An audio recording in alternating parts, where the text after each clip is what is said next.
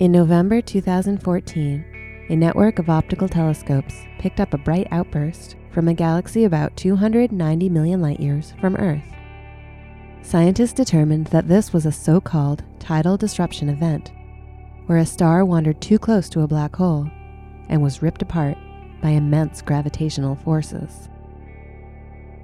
Astronomers used other telescopes, including a flotilla of high-energy telescopes in space, NASA's Chandra X-ray Observatory, ESA's XMM Newton, and NASA's Neil Gehrels Swift Observatory, to study the X-rays emitted as the remains of a star swirled toward the black hole at the center of the galaxy.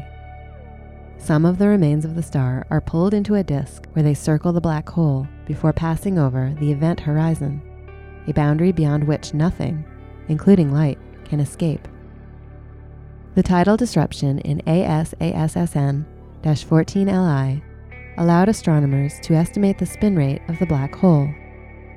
A black hole has two fundamental properties: mass and spin. While it has been relatively easy for astronomers to determine the mass of black holes, it has been much more difficult to get accurate measurements of their spins.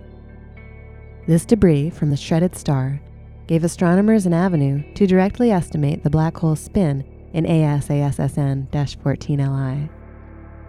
They found that the event horizon around this black hole is about 300 times the diameter of the Earth, yet rotates once every 2 minutes, compared to the 24 hours it takes Earth to complete one rotation.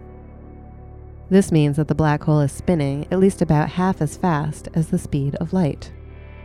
These results will likely encourage astronomers to observe future tidal disruption events for long durations to look for similar, regular variations in their X-ray brightness.